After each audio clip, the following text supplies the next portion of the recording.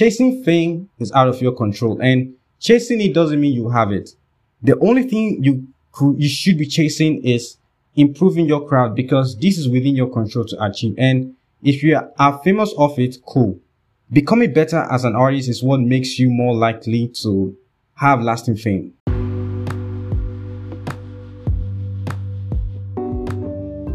Hey guys, welcome to the Artist to Know podcast, where the next generation artists are exposed to helpful content by delving into the rise and fall of successful artists in the generation ahead.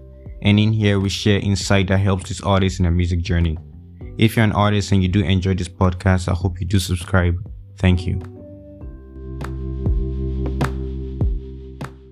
The certainty of getting what you want isn't 100% because you don't have major control over what you want. If everyone can have control over how much they make, it means that we don't have to do a lot to make the amount we want, but we don't have control, and that's why we work hard. Our working hard is to try to gain a level of control over what we want so that we can get what we want. We maximize the input in our control that has the potential of getting what we desire that is in our control. If a thing is in your control, whatever you decide about that thing happens. For instance, if the success of your album is in your control, you can decide when it will be certified platinum, how many records it will sell worldwide, how many charts it will top, and for how long it will top those charts. You could decide the number of streams that it will amass within 6 months since release, and it will happen the way you decided, but you don't have this control. And so all you can do is hope, make predictions based on the investment in the input that's within your control that has the potential of achieving those results that indicates how successful you want your album to be. I realized that it is the lack of uncertainty about the success of our career, the success of your music due to the reality of not being in control of the success, that forces you and me to work harder, to do better and be better, because these are what we believe are the input that's within our control that can lower the certainty and make us more certain of achieving the success we want. This means that the motivation to work comes from not being in control of what you want, but still you desire to get what you want.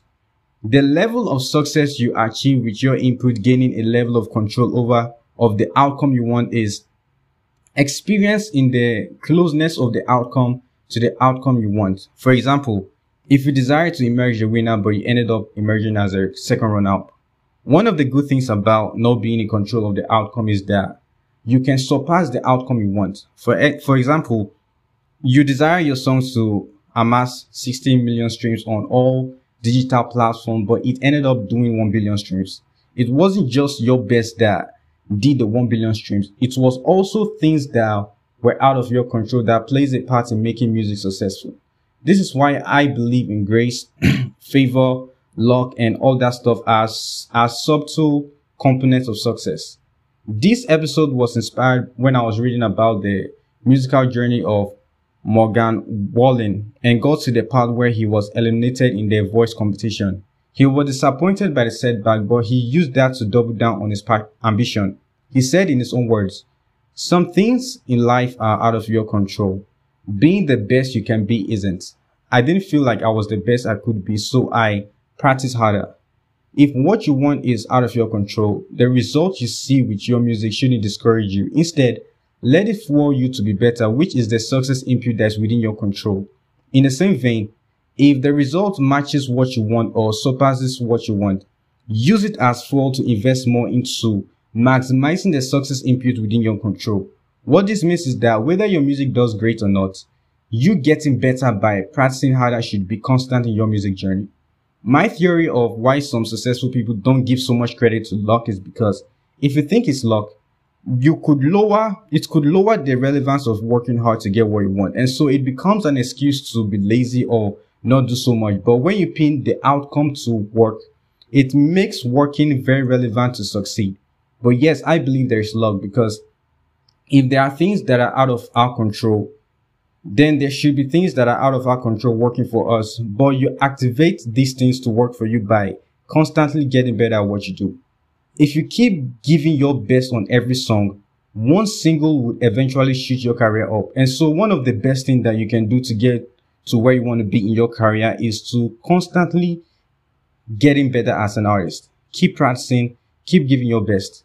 Chasing fame is out of your control, and chasing it doesn't mean you have it.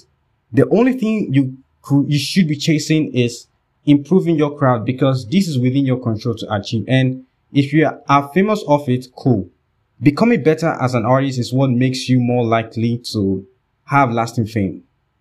And so, as a rising artist, you should recognize the success input within your control that has the potential of giving you your desired outcome, and make sure you invest heavily into them.